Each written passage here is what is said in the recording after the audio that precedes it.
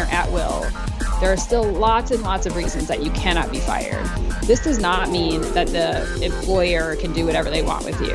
It's very difficult to do a really clean alteration of the record.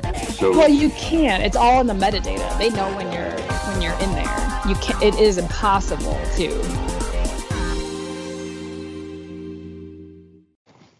Hi, Rick Buchanan, Rachel Linder, Risk Management Monthly coming to you. This is November 2nd, which is actually not so good because it's really the October issue we're doing for you. We have a lot of good excuses, but you probably don't want to hear them.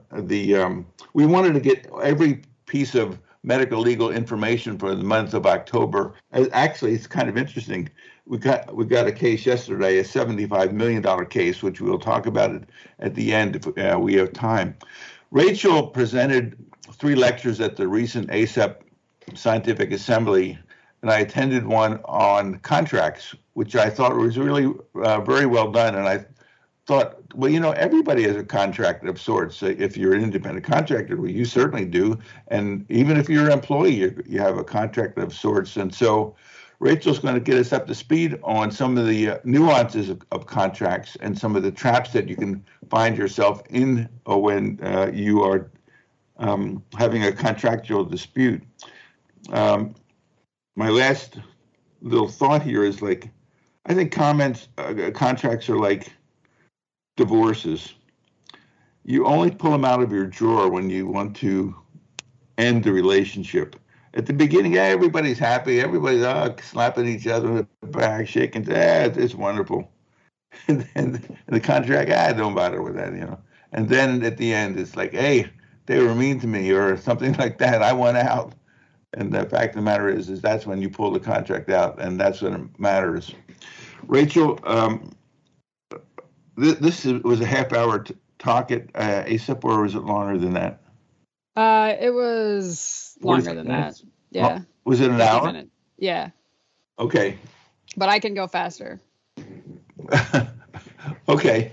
Well, we're going to have Rachel's slides come up on the screen.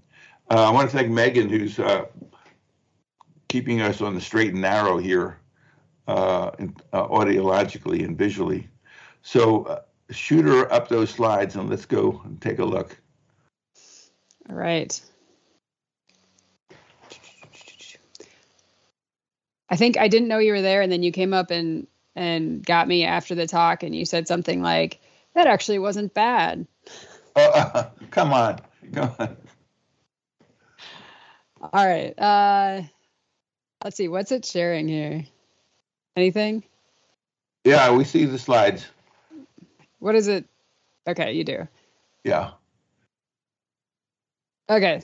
State contract nightmares? Yes, right. Picture of San Francisco?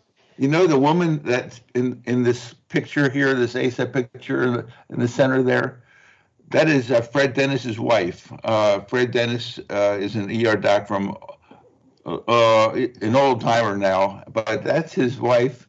And she always come every year with Fred to the meeting, and she was on everybody's slide in every talk that was given that during that conference. Funny. So I meant to take this off of the ACEP template, so it looked like I made it just for you all, but I didn't get around to it, so very sorry. Anyway, contract nightmares, I didn't get to title this myself. ACEP did that. And then they also assigned the specific topics within the contracts that they wanted me to touch on. So, and then I added a couple more: due process, indemnification, non-competes, force majeure, and then some miscellaneous things that I added.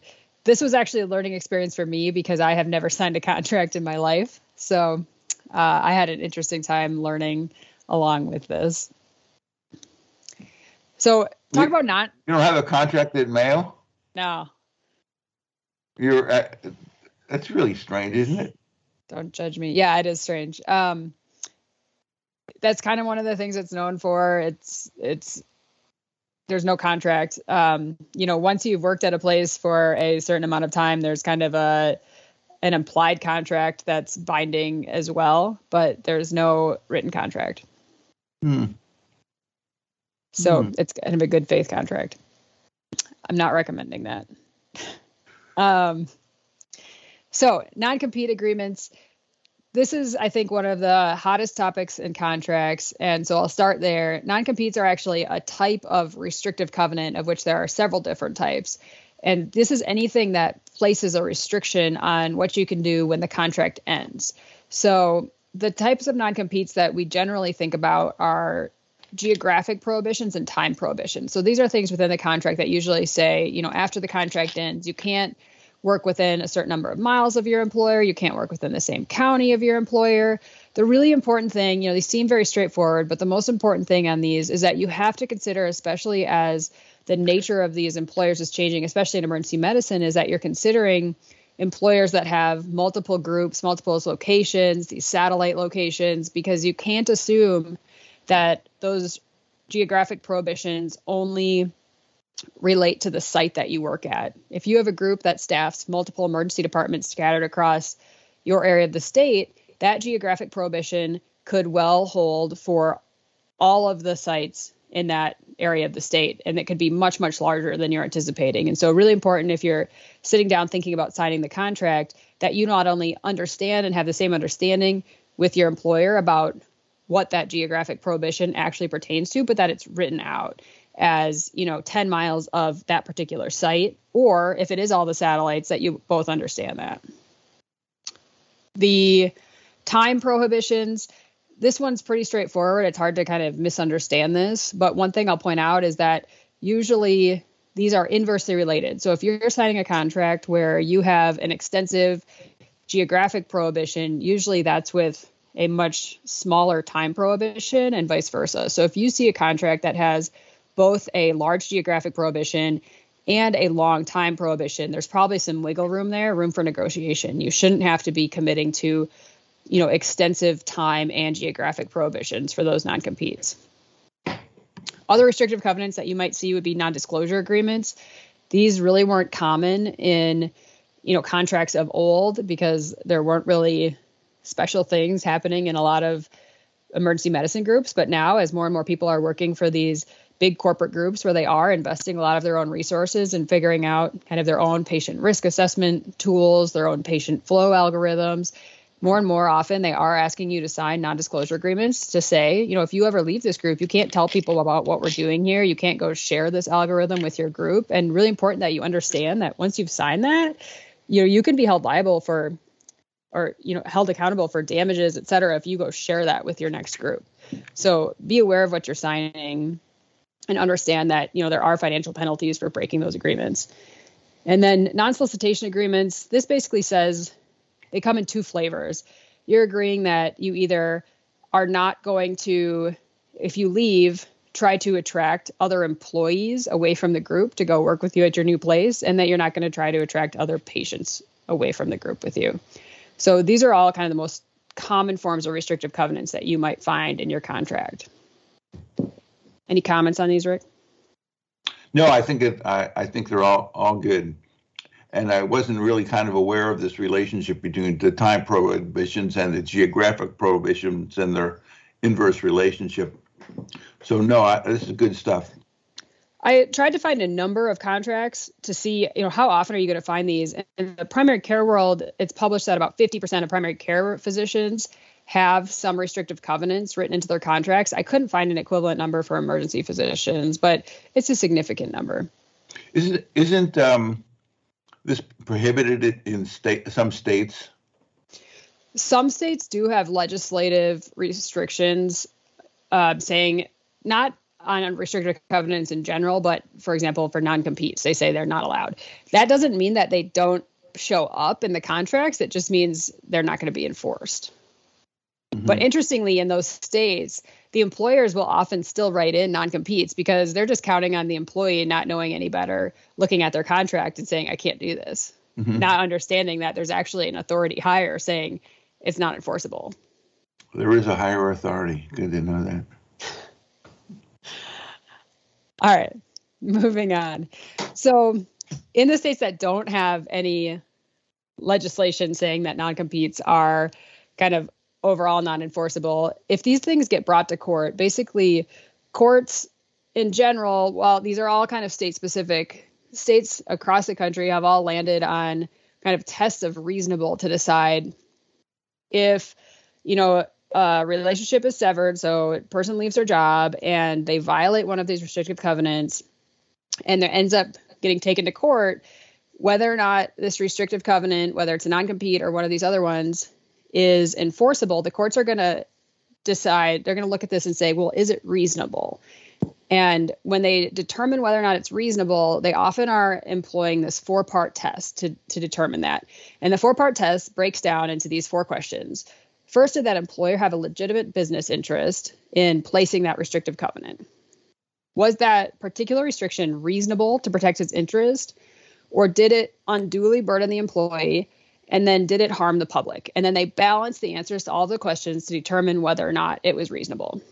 And you can imagine this 4-part test kind of being reasonable and playing out when you think of kind of how medicine was practiced in the old school ways, where you had a primary care physician who set up shop and, had a bunch of patients that came into their office, and then they trained a new doctor as kind of an apprenticeship model. And what they're really trying to do is prevent that new doctor from kind of learning all the ways, getting to know all the patients, and then going and hanging their shingle, down the street and siphoning off all those patients.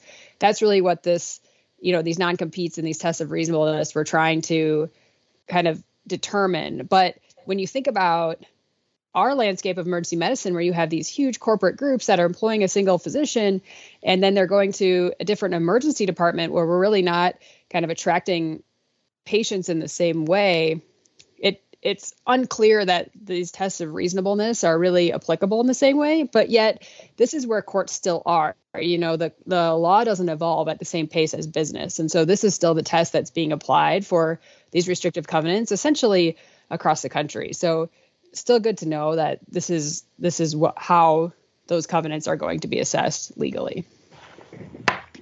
Some groups really, they tout that their contracts don't have any non-competes in them, so that they feel that confident in what they're going to be doing to make this physician feel that this is a good place to work. Yeah, and that would make it more attractive to, myself, for sure. Again, I don't have a contract to look at, but I did go around to some of my friends and ask them to send me their contracts. And so I pulled out some language from one of those contracts that was sent to me. This was it's labeled non-interference, but it's essentially a non-solicitation agreement, which is a form of restrictive covenant that we talked about. So we can just look at it and see. So this is from one of these corporate medical groups, and it basically says the employee is agreeing that during the contract and for 12 months after it's terminated, the employee won't directly or indirectly solicit to provide ED services at that hospital, nor are they going to try to persuade the hospital to terminate its relationship with that employer, with that corporate medical group. But nothing will prevent that employee from working at that hospital in the absence of solicitation, inducement, or persuasion. So if the hospital kind of independently goes to that employee and wants to hire them, that's fine, as long as the employee isn't the one that kind of starts that process. So you can see how this kind of clause is trying to balance this test of reasonable. They're basically saying the employee can't be the one that starts all this. We're not saying they can't work there. They just can't be the one that prompts it. So just one example of one of these restrictive covenants from an actual contract. Tangent of this with regard to the fact that in many situations, emergency physicians can be terminated without any due process through the medical staff's rules and regulations. And there's a push for saying, that's not right. If you're on the medical staff of the hospital, independent of your relationship with an employer, you should be given, a hearing as to whether this is a kind of an appropriate thing to do. And I think that there's a big push for physicians to want to be able to appeal their termination or something to that effect to the hospital medical staff. So I have a whole section on due process too. All right, then I won't interrupt anymore. No, but I'll save that one for when we get to it. Okay, case examples. I'm going to skip this because I'm trying not to go by full hour, but I will talk about this one. It was an interesting one. This is actually the only case that I found that dealt with a non-compete dealing with emergency medicine. Certainly there are more, but in the cases that I'm looking at, they're mostly cases that have gone to appeal.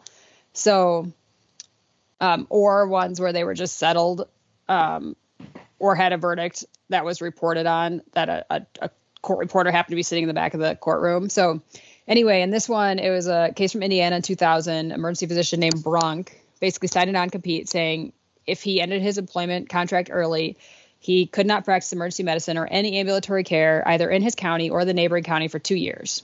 So had both a geographic and a time non-compete. And if he broke that, he would have to pay the former employer 2 years salary. So he left his first ED job early within that 2 year time frame, and then went and worked in the neighboring county. So, basically did what he said he wouldn't do. And then they turned around and said, okay, now you owe us 2 years salary. And he was like, no, I'm not going to do that. I don't want to do that. And so they brought him to court, seemed pretty clear cut. And the trial court said, nope, we think the non-compete's unreasonable. We decline to enforce it. And the group said this crazy, he signed this. We don't think anything is unreasonable about this. And they went to the appeals level court. And the appeals level court, they agreed with the trial court.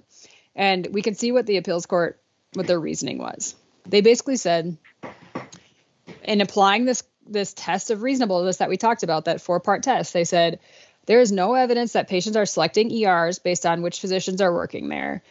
The trial court says this is different than cases in which physicians are leaving a practice and attempting to take patients with them, like when they're hanging a shingle down the street. There's no evidence that any ER patients of the first hospital became patients of the second hospital just because the physician was employed there. That first hospital didn't show it had any protectable business interest in trade secrets or other confidential information from, that this employee took with them. They showed no injury as a result of the physician's termination, other than the fact that they had to, hire somebody else to replace him. Thus, the hospital made no showing it had protectable business interest, which would make the restrictions of a non-complete clause reasonable. So basically, they let this guy skate, no penalty. He signed this non-compete, said he would pay this penalty, but when push came to shove, nothing. That ignores the fact that they took him to court, they took him to appeal. Presumably, all of that was very costly for him. So it's not like he got off scot-free, but in the end, didn't have to pay his 2 years salary. Overall, I don't want the message to be that as an emergency physician, you are off the hook for non-competes. I've seen lots of conversations like in EM docs and similar forums that essentially say that, hey, don't worry about your non-compete. I know a friend who didn't have to, who just walked away from theirs. And then a bunch of posts saying, yeah, it's cool. You're good. You're in emergency medicine. I think that's really awful advice. It really is very dependent on where you live, who your judge is, what the political climate in the state is. There's a huge variation across states. I won't go into this long-winded example here, but just know in general, there's a lot of variation geographically, temporally, very hard to predict. If you have a non-compete, really you need to, hire a lawyer who knows what they're doing in employment law to figure out what are the chances that you're going to be stuck with this. And that's really the only way through it, because you can't predict based on, something that happened a year or two earlier, what's going to happen to yours. There are been some federal movement in this space. Like in 2020, the AMA basically asked the FTC to get involved, and the FTC said, no, thank you. And then last year, Biden basically told the FTC, no, you actually have to get involved with this, not specific to physicians, but just in general. We don't want non-competes because we think they're limiting worker mobility. And the FTC has kind of horned in on a couple of cases, which mostly deal with blue collar workers. So really the idea of non-competes for physicians is still kind of pie in the sky, that there's going to be some, something big coming in and making these a non-issue for physicians. So for the time being, they're very unpredictable, very much depends on where you live, the judge you have, how, aggressive your employer wants to be. So all the advice that you may be seeing from other, well-meaning people saying just ignore it, I think you've got to take that with a grain of salt. Anything else, Rick? Good advice. Sounds like Okay. good advice. All right. Here's your due process. So this idea of due process is super controversial. We hear about due process a lot. Theoretically, you have due process protected for you in a lot of ways. There's a constitutional right to due process, right? People say this. The Constitution gives us this right to due process. And theoretically, it does. You have it in the Fifth Amendment, the 14th Amendment. But if you look at those, what you really have there is due process for life, liberty, and property. When you think about losing your job, nobody's talking about taking your life. Nobody's talking about taking your liberty. And then the question, are they talking about taking your property? Well, the courts have weighed in on this actually, and they've said that your job is not your property, with the only exception being a government job or a tenure track at a government institution. So that doesn't apply to most emergency physicians. So unless you work in one of those, the constitutional rights to due process do not apply to you. So we can just kind of be done with those. Interestingly, they do apply to your medical license. So you do have due process when it comes to that, but also not what we're talking about. So we'll move on. Recognizing that maybe we do want due process for our jobs, the federal government stepped in 1985 and enacted the Healthcare Quality Improvement Act that was enacted in 1986, says that if there's going to be disciplinary action against a physician, there's a threat of them losing their jobs. They do need, if you're at a hospital that receives federal funding, you need to have due process measures in place, which involve standard fact-finding procedures around peer review actions. Essentially looks like a court case, basically like 30-day notice. You have a right to hear what the allegations are against you. You have a right to a hearing. You have a right to representation. You have a right to appeal. Basically like a full-on court case. You have a right to this if you work in a hospital that receives federal funding. So as a result of this, pretty much every hospital went out and created these due process bylaws that say, okay, we want our federal funding. We're going to create all these bylaws. Awesome, right? So like you have that right. The problem is these are waivable.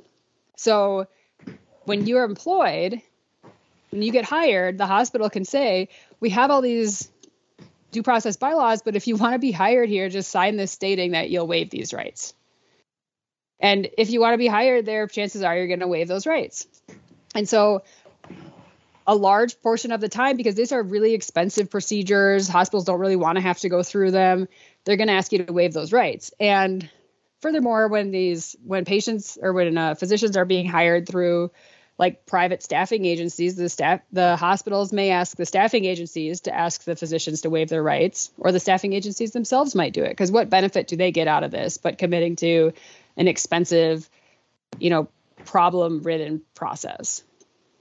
And really, most of the contract places would like you to basically be able to be terminated at will. Particularly if you're if you've got a contract with them, employees could be terminated as will as also, but it's a little bit more tricky, I think, to do that because employees have rights, contractors generally don't. So I think you have some rights working at Mayo. So even though you don't necessarily have a contract, I don't know that they can necessarily say see you around without some good reason to defend the decision. So your job's safe. But the fact of the matter is that a large percentage of people have waived their rights, whether or not they're aware of it or not. And this allows the hospitals to continue to receive federal dollars. They're technically meeting all the requirements by having the due process laws in place, but the physicians aren't actually guaranteed access to those due process laws because they've waived them somewhere along the line. So all these signatures on the right here are basically, groups of the, heads of emergency medicine, ACEP, AAM, SAM, et cetera, saying, writing in, asking for a law to make these due process laws unable to be waived, saying these exist for a reason. Please make it illegal to waive these rights. And essentially, these cries have gone unheeded. These rights remain waivable. And the way that they're waivable, the most often, most common language is something like this. The relationship between the employer and employee is at will, terminable by either party with or without cause and with or without notice. And that's what is, found in a lot of contracts these days. And really the pressure is on the physicians now because with this oversupply, you walk away from this contract and somebody else is likely going to pick it up.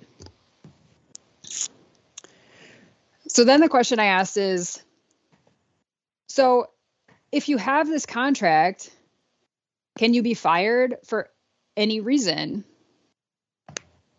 Are there any reasons that you cannot be fired? And I think that this is an area that people don't really understand fully. And I think it's really important for people to, I just want to make people aware of that even when you're at will, there are still lots and lots of reasons that you cannot be fired. This does not mean that the employer can do whatever they want with you. You still have rights under a number of different laws. So primarily under the Civil Rights Act, but also under a Supreme Court ruling of 2020, under some modifications like from 1978. Basically, you can't be terminated because you're old or young, because of your race, because of your sex. As of the Supreme Court ruling, I think in 2020, that includes sexual orientation, national origin, religion, pregnancy. That was from like I think 1978. Disability. So if you think, you're an at-will employee and you think that you were terminated because of one of these things, that's actually you could potentially have a lawsuit there. It doesn't matter that you're at will. Those are not lawful reasons that you could be fired, even when you're at will. So don't understand at will meaning that you're dispensable for any reason. That's just not true. And then in addition to that, in Arizona, even contract employees now have protection against whistleblowing with this law that we've talked about in here before, that if you are a whistleblower for the next 6 months after that, if you're fired, the presumption is that you were fired because you were the whistleblower. So you have that protection there. Whereas, that's being used as model legislation for other states, but right now it's only in Arizona. Yeah, that's our friend, Dr. Amish Shah, who is on the Arizona legislature. And this is a bill that he got through because one of his friends had this kind of nasty thing happen to them, and so he took up the ball and ran with it and was successful. And it doesn't seem unreasonable that this should be made a national law. And so ACEP's, I think, now trying to do the same. But these are things that are really hard to change, and I think that Dr. Shah was particularly adroit at getting this law passed in Arizona, which is not one of the most liberal states in the country. All right. So let's say you do get to the point where you are fired, let go, whatever word you want to use. And so you're asked to sign a severance agreement. This can go by a variety of terms: separation agreement, termination agreement, whatever. It's basically you're signing something saying, all right, we're letting you go here. We want you to sign this agreeing that you're not going to sue us. And so when you do that, you're agreeing not to sue. And so you're giving up a right, because you have a right to sue the employer when they fire you for whatever you think they did something wrong. That's a right you have. So when you give up that right, they have to give you something in exchange for that. Otherwise, that severance agreement is null. So they have to give you something. They can't just give you something they already owe you. So they can't just give you your pay that's due, your vacation time that's already due, your sick time that's already due. They have to give you something in addition. Otherwise, that severance agreement is completely invalid. And then there's lots of protections for a severance agreement, because there's a recognition that these are often signed under duress. So not only can they not just give you what you already due, there's a ton of protection. I think they have to give you something 7 days to think about it. They have to give you 21 days to recant on it. They have to give you the ability to consult an attorney. It has to be in terminology that's employee for you to understand. There's tons of kind of criteria to affirm that this was not done under duress. This is all from the EEOC. And if any of these are violated, then this is totally invalid. So even if you're in the position where you're being terminated, you sign something saying, I'm not going to sue. And then like a month later, you think, you know what? This was crap. I think I was sued because, I blew off my hand in those fireworks and I can't intubate people anymore or whatever. It's because of my disability and that's wrong. You can go back and say, that was done. I didn't understand what I was doing. Like it might violate the EEOC's terms there. So understand that even though once you've signed something, there's a ton of protections against severance agreements. So if you ever feel like I signed this, but actually I didn't understand what I was doing, actually I regret it. It was done under pressure. I feel coerced. Probably it's not valid. So these often can be undone once they're done. All right, let's talk about some examples. All right, so this first one, I starred the name because I feel like our community is so small, but this was an emergency physician in Bullhead City from about 10 years ago. Basically, she was working on a contract with MCare to staff a hospital, and she was fired. And she sued the hospital and said, look, I didn't get you, your hospital has due process bylaws, and you didn't follow them. Nobody ever told me why I was fired. I didn't get my 30 days. I didn't get to represent myself, all that stuff. And they said, yeah, but that's because you only had temporary privileges. You weren't really a hospital employee. You were just kind of a supplemental, and therefore you don't get the due process. And went to the jury trial. The jury said, yep, that's right. Due process is not granted to temporary employees. And they they found in favor of the hospital, and they actually said that the employee had to pay the hospital's legal fees, which I thought was excessive. I'll skip to Rice, just in the interest of time. So in this one, emergency physician had signed a 5-year contract, which had a 4-cause termination clause. So they could only be terminated if they did something wrong. And that contract said that if they were going to be terminated, they would go through the due process of the hospital. And at some point during his contract, he was pushing a cart in the hall and hit a female nurse with that cart. And at a little after that, he was fired for sexual harassment. And he sued and said, this is crazy. Not only was I not harassing this person, but I, shouldn't have been fired, and I did not get due process. The contract says that if I'm going to have a disciplinary action against me, I'm supposed to go through this due process. And he went through a jury trial, and the jury said, yes, you're right. You have due process in your contract, and it didn't get followed. And they gave him over $2 million for that. So, there is sometimes due process works, or the right to it works. And if you have it guaranteed and it isn't followed, people do sometimes hold the hospitals accountable. Anything, Rick? No, I think that there's a lot of stuff here that I just kind of assumed that I thought I knew, but there's a lot more nuances to it. That's why you need a lawyer to walk you through any of this stuff. Oh. While you're getting into the agreement and when you're trying to get out of the agreement. Yeah. All right. Trying to cherry pick some of the best ones. So let's do this last one, Harper. So the third one down here. This was a wound care physician, signed a contract with the group, and it had a 4-cause termination agreement on it. And after he got started, he started billing Medicare, and nothing was getting reimbursed, and they realized he wasn't eligible to bill Medicare. So the group terminated him because all of his patients were Medicare patients. He was pretty much worthless to them if he couldn't bill Medicare. And he sued for wrongful termination, saying, there was nothing in the contract saying that he had to bill Medicare. So he shouldn't have been terminated. And so the jury ended up awarding him about $30,000 in his guaranteed wages because they agreed with him that he shouldn't have been fired for this reason since it wasn't in the contract. And then also $90,000 in lawyer's fees, which I just found interesting because that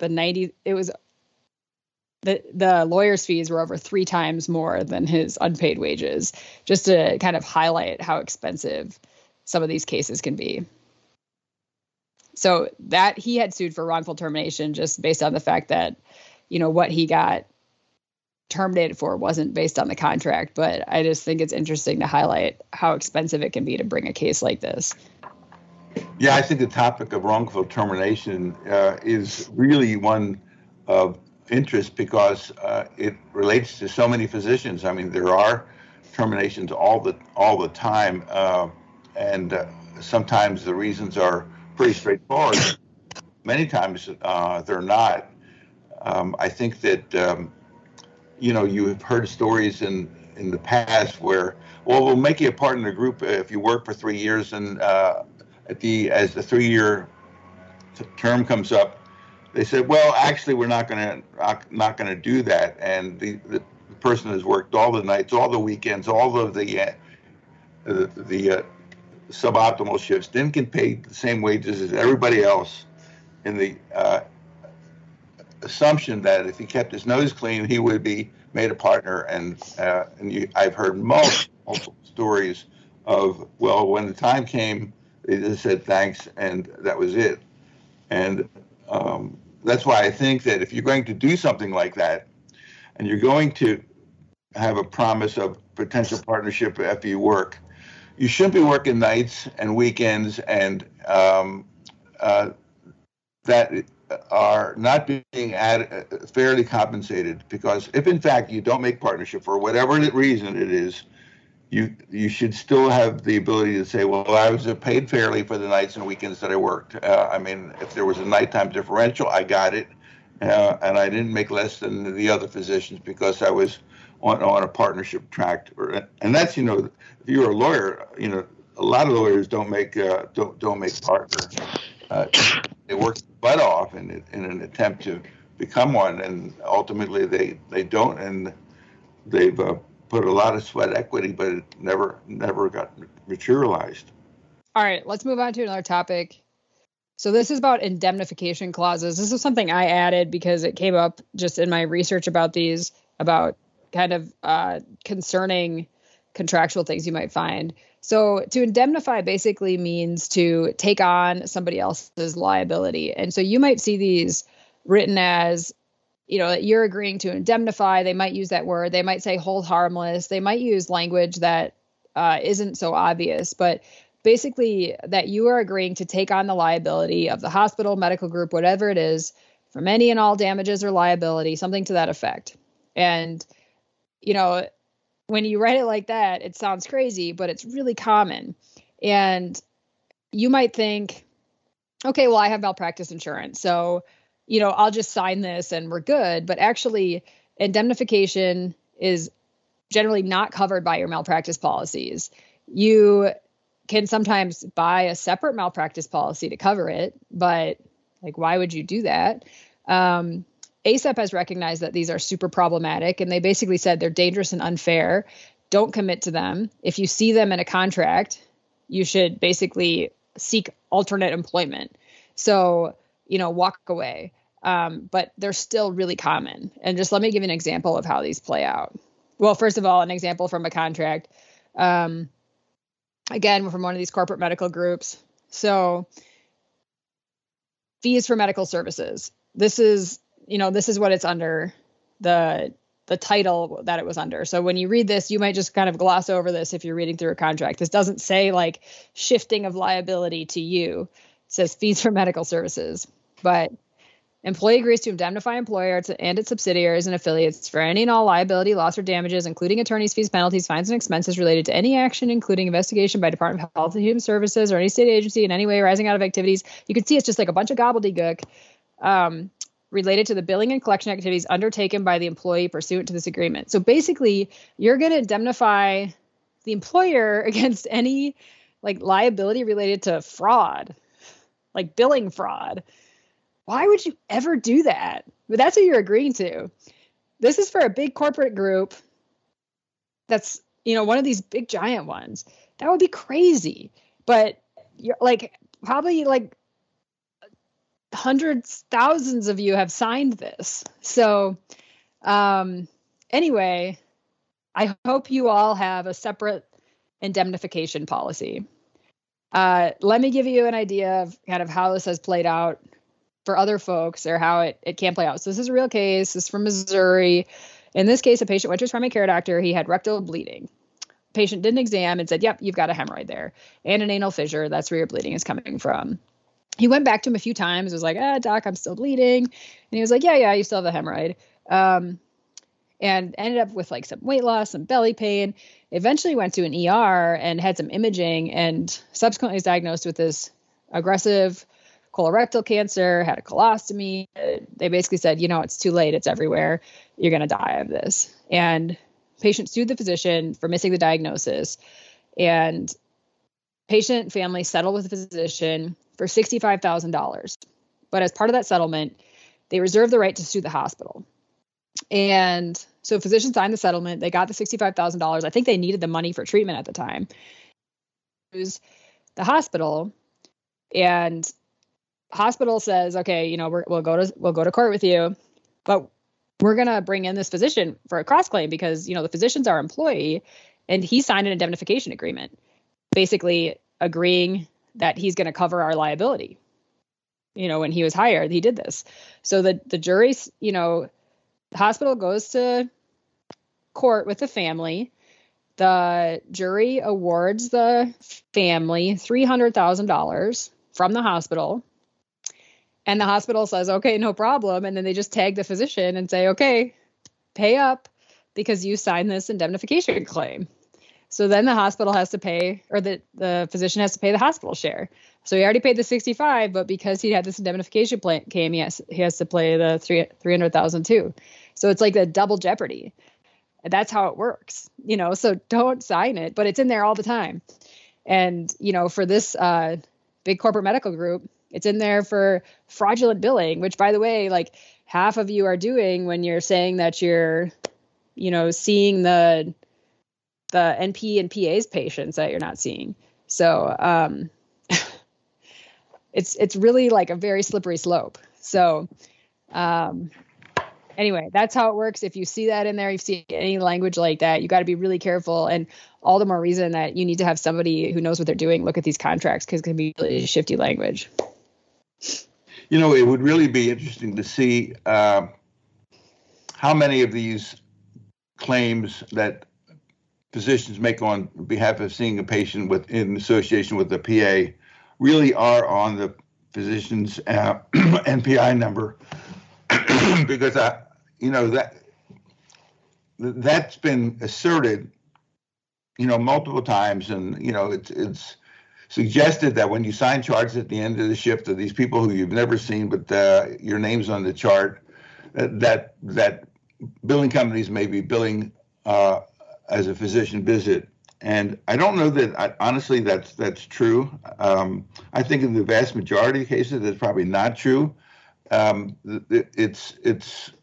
think that the case for making the assertion that that's a fraudulent billing practice is pretty obvious. You've never seen the patient in any way. There are stipulations about that. So that's been made in the past by other people on this show over the years, and I think that I don't think that signing your name on the charts at the end of the visit will result in a physician bill for that visit necessarily at all. And I just don't think we should put your name on charts of people that you've never seen, because it's not clear to me why you would do that. But I don't think it's to fraudulently bill, because I think that, one of our other colleagues used to assert that with some frequency, and it's just too obvious. It's too easy. It would just be a no-brainer to be a whistleblower in those cases. Well, and the other thing we've talked about, so I won't pick your fight on that one, although I don't agree, but all the things we've talked about of it's time to fight if you want to. Of people over documenting review of systems and physical exam, and how that's kind of fraudulently documented, the vast majority of the time. Yes, I do agree. you know, where it's just setting yourself up here. And yeah, anyway.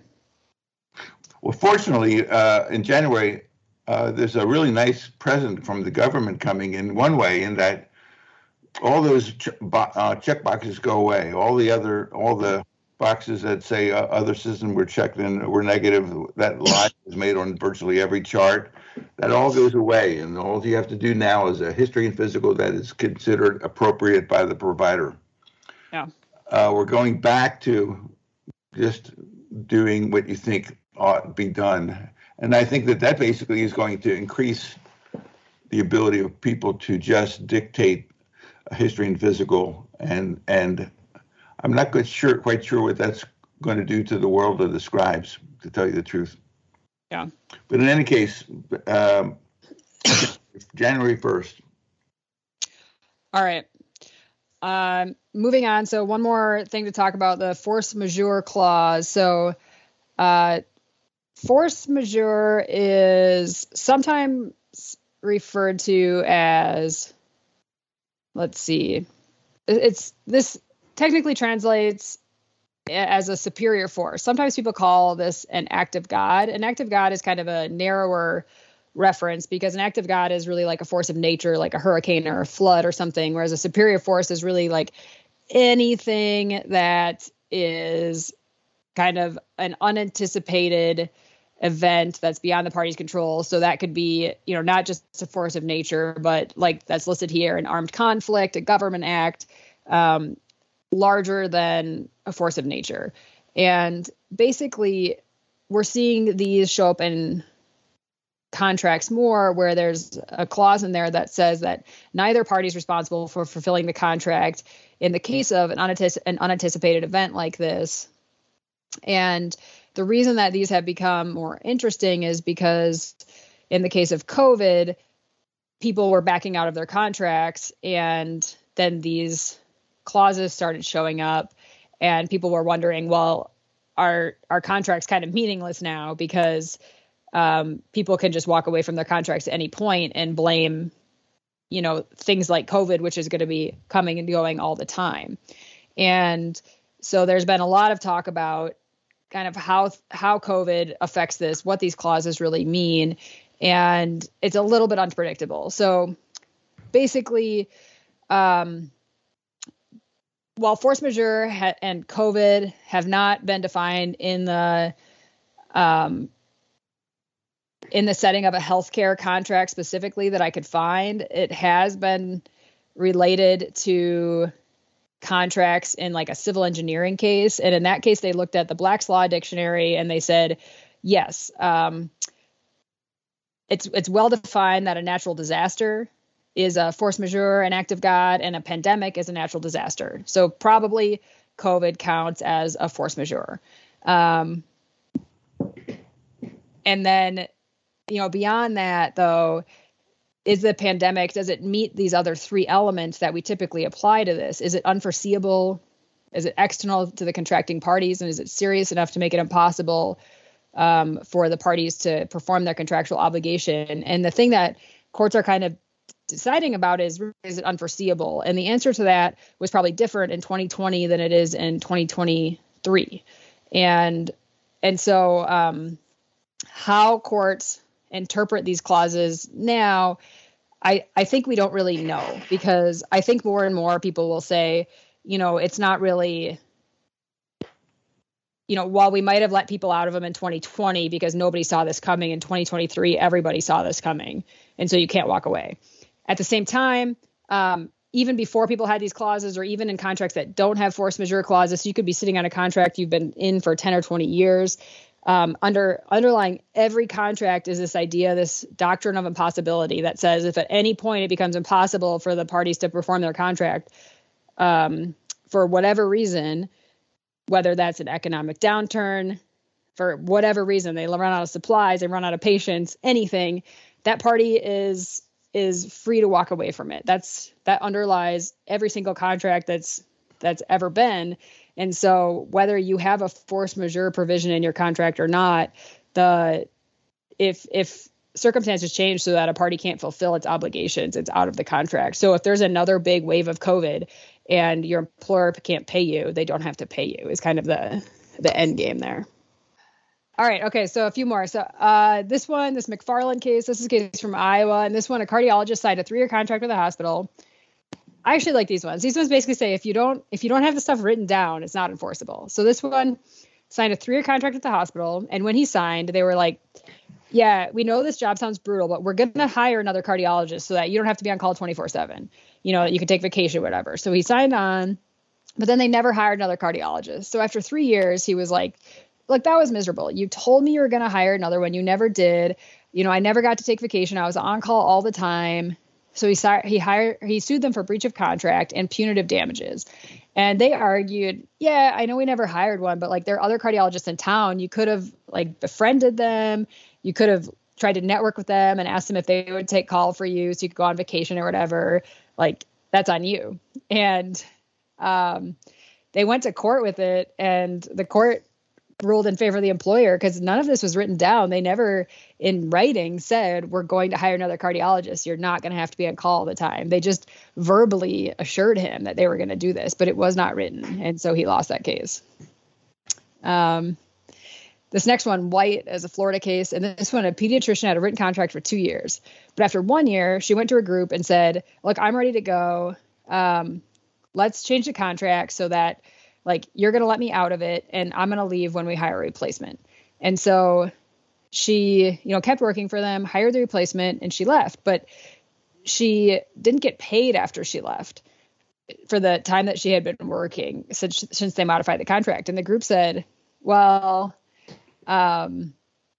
actually, we never modified the contract. You said you were going to work here for 2 years and you never did. And you didn't. So actually you breached the contract. And she was like, no, that's crazy. I talked to you about it. I told you I'd work here until we hired a replacement. We hired the replacement and then I left. And they were like, no, it never happened. That contract, that conversation never happened. And they'd never written it down. They ended up going to court and they found some evidence that the group had been lying. But basically, bottom line is, they had this conversation and both the physician just assumed that they were going to kind of in good faith follow their word, but did not write it down. And the group, they ended up having a verdict for the physician. They paid her unpaid wages, almost $100,000 in attorney fees. Those, you can imagine if the court didn't pay those attorney's fees, the pediatrician would have gotten her $25,000 in wages, but it would have taken her $100,000 to get them. So, you can't assume you're going to get your attorney's fees paid back. You've got to write it down. And this next one, this family medicine physician signed a contract, and they basically looked at his RVUs, his output from his previous group, and they were like, all right, we can expect this guy to make us a bunch of money. We're going to pay him $550,000 a year for 10 years based on what he's been doing. And he was like, that sounds amazing. Signed on for his contract. And after a year or two, they were like, oh crap, we calculated that wrong. We really screwed that up. We're overpaying this guy. And so they changed the contract unilaterally and stopped paying him $550 a year. They reduced the salary to some amount, I'm not sure. And the failing physician sued him and said, wait a minute, I never agreed to this. I agreed to $550 a year. And so he sued them. And they were like, yeah, but it was based on this, this error in calculation, and we changed the contract. But he's like, but I didn't change the contract. So they just unilaterally did it.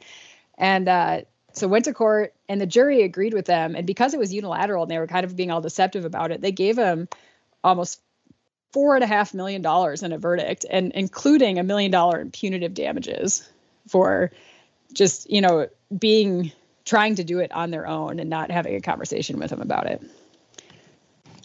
Costly mistake. Yeah. I'll do my final recommendations. Basically, you talked about this one at the beginning, Rick. Basically, when you start a job, you have to anticipate it's going to end. I mean, nobody ever wants to start with that, but your job is going to end. And so when you read that contract, you have to go through it thinking about when this ends, when this ends, when this ends. And remember that, everything we've talked about, these are all kind of generic things, but all the laws are local. Everything's a little bit different. And so, this was all very generic, but you really have to have an understanding of how things work in your local area. I'm going to skip to that last point then is the way that you do that is you work with a lawyer, not just any lawyer, like not your friend that you went to college with, but an employment lawyer, maybe a physician employment lawyer who really knows the laws in this area in that locale that you're with, and we'll sit down and review that contract with you. Maybe it costs you $1,000. It's money so well spent to do that. If you're signing a contract without working with a lawyer, you're taking just stupid risks, and you're just going to dig yourself out of a hole later. So I can't give you any better advice than that.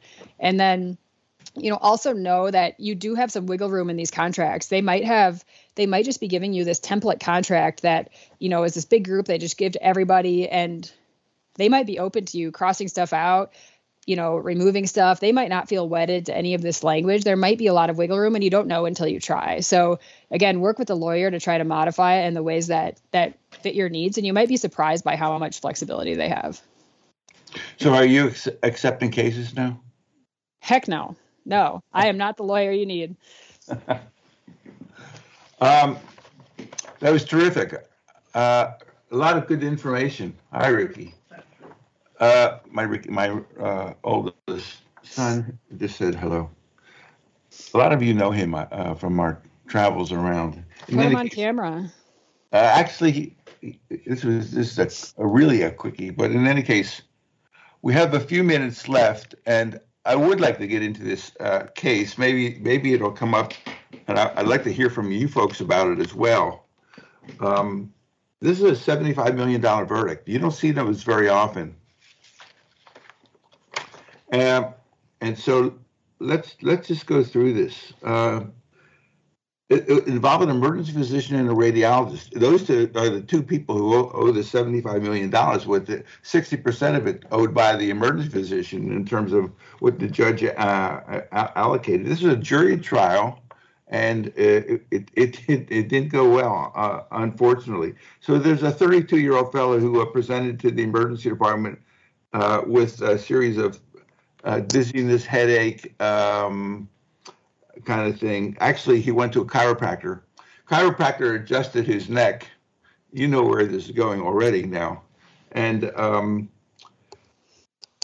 the lawyer said that through a series of miscommunications and delay in diagnosis, the treatment of a stroke that occurred the next day resulted in catastrophic brain damage, where he developed the locked-in syndrome, which is, I looked up, a lesion in the pons.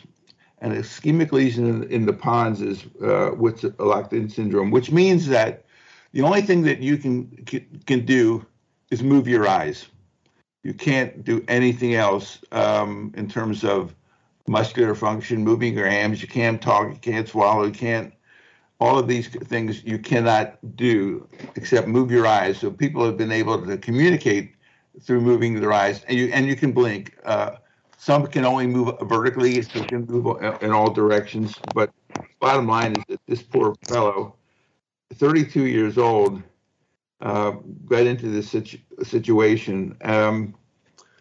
What do we claim here? Did not adequately communicate. Oh, yeah, okay. The radiologist supposedly did not adequately communicate that there was a lesion on the CT of the head, which was apparently rather obvious. The emergency physician failed to inform the consulting neurologist of the chiropractic neck adjustment.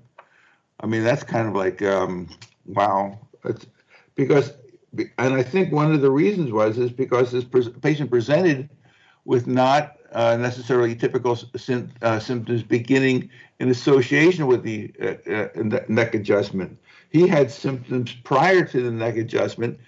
The chiropractor then adjusted his neck and maybe made this all worse. The chiropractor and the patient settled out, so there wasn't any trial involving the chiropractor. She noted that the plaintiff's attorney that the ER doctor did fail to rule out a vertebral artery dissection, and that the radiologist did not appreciate an indisputable acute or subacute vertebral basilar artery occlusion.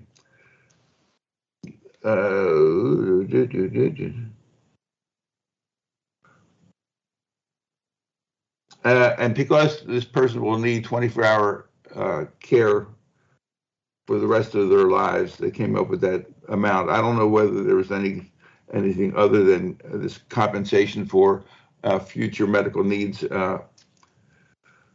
They made reference to another case involving spinal manipulation that they say, these problems with spinal manipulations are uncommon, and I think probably everybody would acknowledge that. But they can have near fatal consequences. This past summer, a 28-year-old college student experienced 4 artery dissections after a chiropractic visit for low back pain. She subsequently had a stroke, cardiac arrest, and patient survived but remained paralyzed. The injuries would have been completely avoided because of this slew of medical providers, and they still missed what needed to be done. And had the stroke been noted earlier, this patient would have had a greater likelihood of living. Neck pain, a headache, and bouts of blurred vision and ringing in the ears began after exercise and had been continuing for several days. That's the issue. In these cases, there are preceding symptoms which are treated, quote unquote, by a neck adjustment. So it suggests that these dissections were made worse, but not exactly. Patient wasn't well when they came in. They came in with symptoms that were kind of strange to begin with. They say that malpractice awards don't get appealed that often, but that this one would be likely to be appealed. I think that the take-home point for me in this case is that don't assume that these cases that are going to involve a chiropractic adjustment are going to have a patient collapse to the floor and are going to be a real straightforward, easy diagnosis. Sometimes they're quite murky, and in this case, the physician did not even mention to the neurologist that this had occurred. Maybe they didn't. Maybe they weren't aware of this relationship between chiropractic neck adjustments and vertebral artery dissections and posterior brains, cerebellar kind of visual, dizzy kind of symptoms. 75 million. So I hadn't read about this. I was just reading about it as we were talking. A couple interesting things. So the radiologist, I'm not quite sure what they found him at fault for. It sounds like he pointed out an abnormality, but maybe not the specific one. His lawyer said, his job is to look for evidence of a fire, and he pointed out the smoke, but I guess that wasn't good enough. Is an interesting analogy. The attorney for the patient said the radiologist did not appreciate an indisputable acute or subacute vertebral artery occlusion. Indisputable. But I guess he pointed out some abnormality that was, concerning for stroke. So, okay. There was, so they must have brought in a different expert that said, there it is, in retrospect. But the radiologist pointed out something, anyway, he pointed out the smoke. 40% or 75 million. Yeah. And then the other allegation on here is the attorney said something like, we're here because the emergency physician didn't tell the neurologist about this chiropractic adjustment. And then he went and altered the records to say that he did. And I've seen this over and over again in lawsuits that document alteration leads to these really high punitive damages. And they don't use the word punitive in here. It's a civil suit and then the medical costs, but the numbers are certainly punitive. So, that's just like a very common theme with document alteration. And I don't have enough details to know when he altered the records, or if that was like truly a deceptive thing that he did to go back and say, yes, I told him about the chiropractic alteration in the records, but that was the allegation that he made, is that the emergency physician was deceptive in altering those records, and probably is part of what put him on the hook, which is something I talk about a lot, that you've got to be so careful about going back and changing your records after the fact, especially once the outcome is known.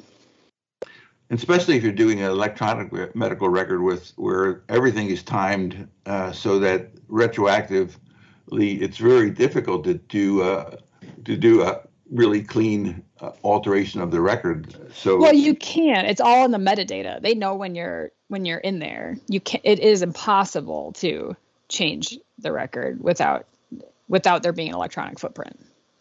So, and we've been told that over and over, and this is kind of like when people were writing charts and dictating charts. This is not for the world of electronic medical records, this idea of even thinking about changing them, because they basically discredit you in front of the jury. And if you're willing to lie about this part, what other parts of the chart or your behavior are you willing to lie about, is basically how they make this case. I'm so happy that this person who brought up this case said, I have to say that the addition of Dr. Linder was a great move.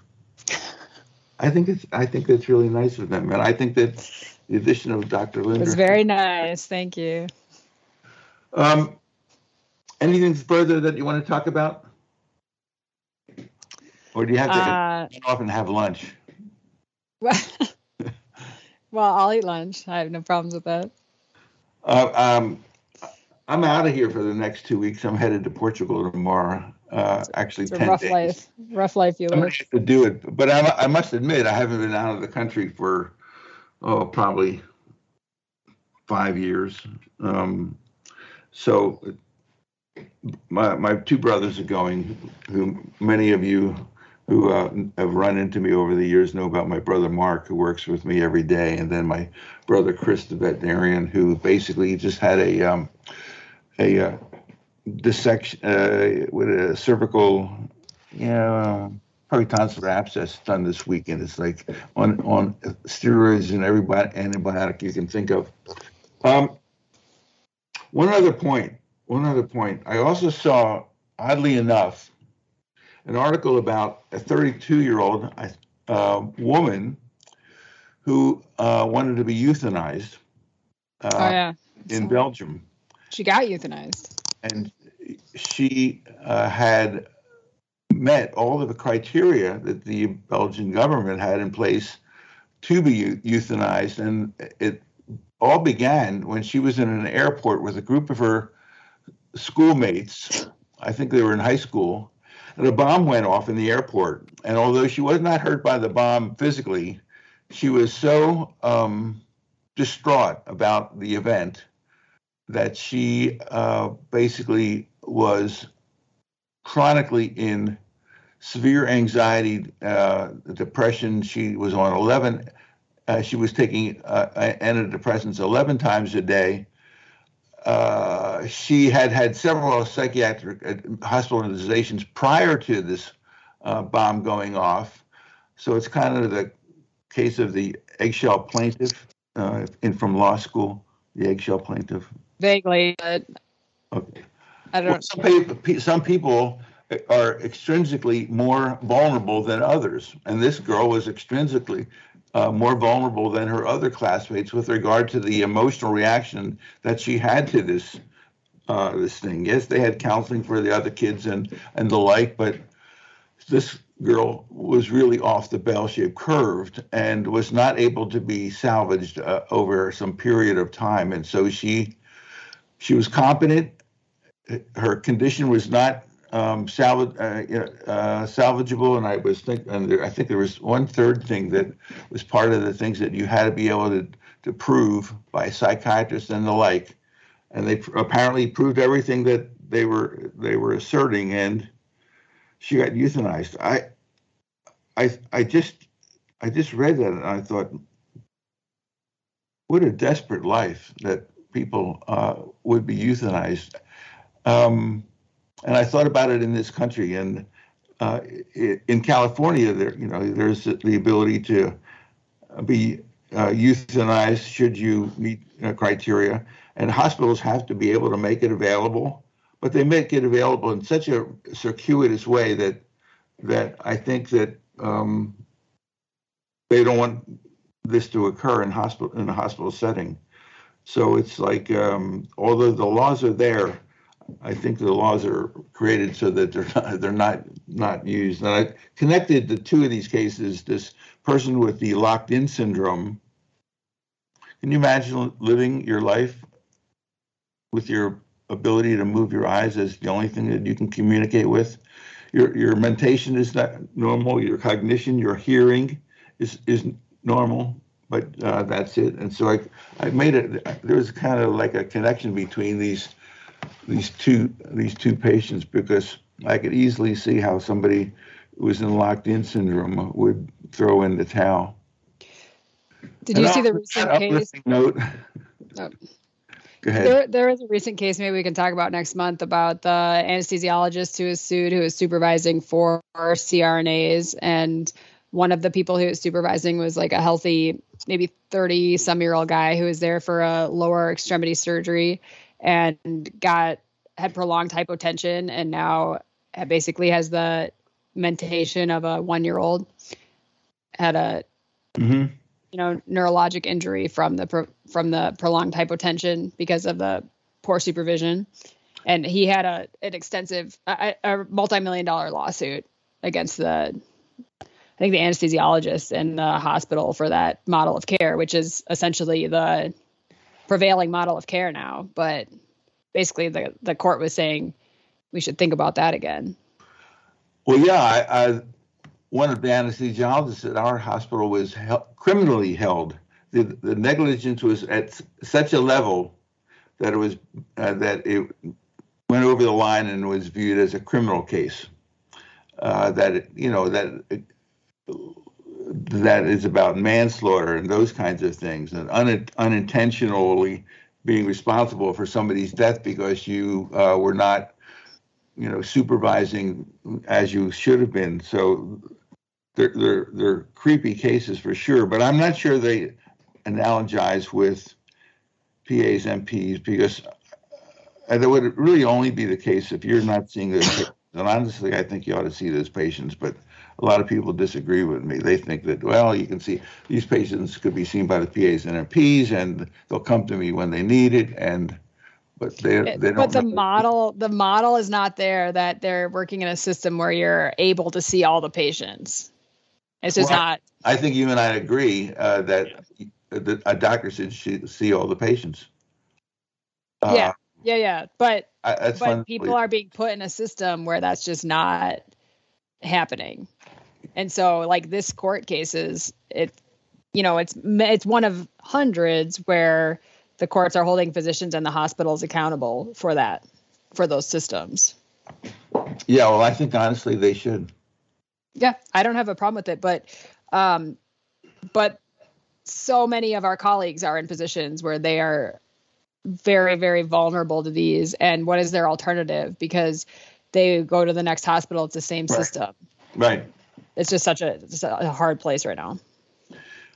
Yeah, it's probably not a very popular view because, our colleagues are often responsible for those systems being like that, so that physicians are not seeing the patients. So it's kind of like, it's not a particularly popular view with PAs and MPs, and it's probably not a particularly popular view with doctors.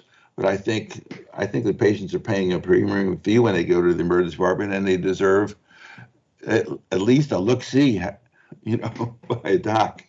I think that would be viewed by many people as very kind of like primitive reasoning in the emergency department, that they don't work that way anymore. Okay, friend. Thanks so much. And I thought your talk at ACEP, and I thought your talk today was good. No, not bad. No, I thought it was very good. I learned a lot. Thanks so much. That wasn't that bad. Take care. Bye-bye. Bye.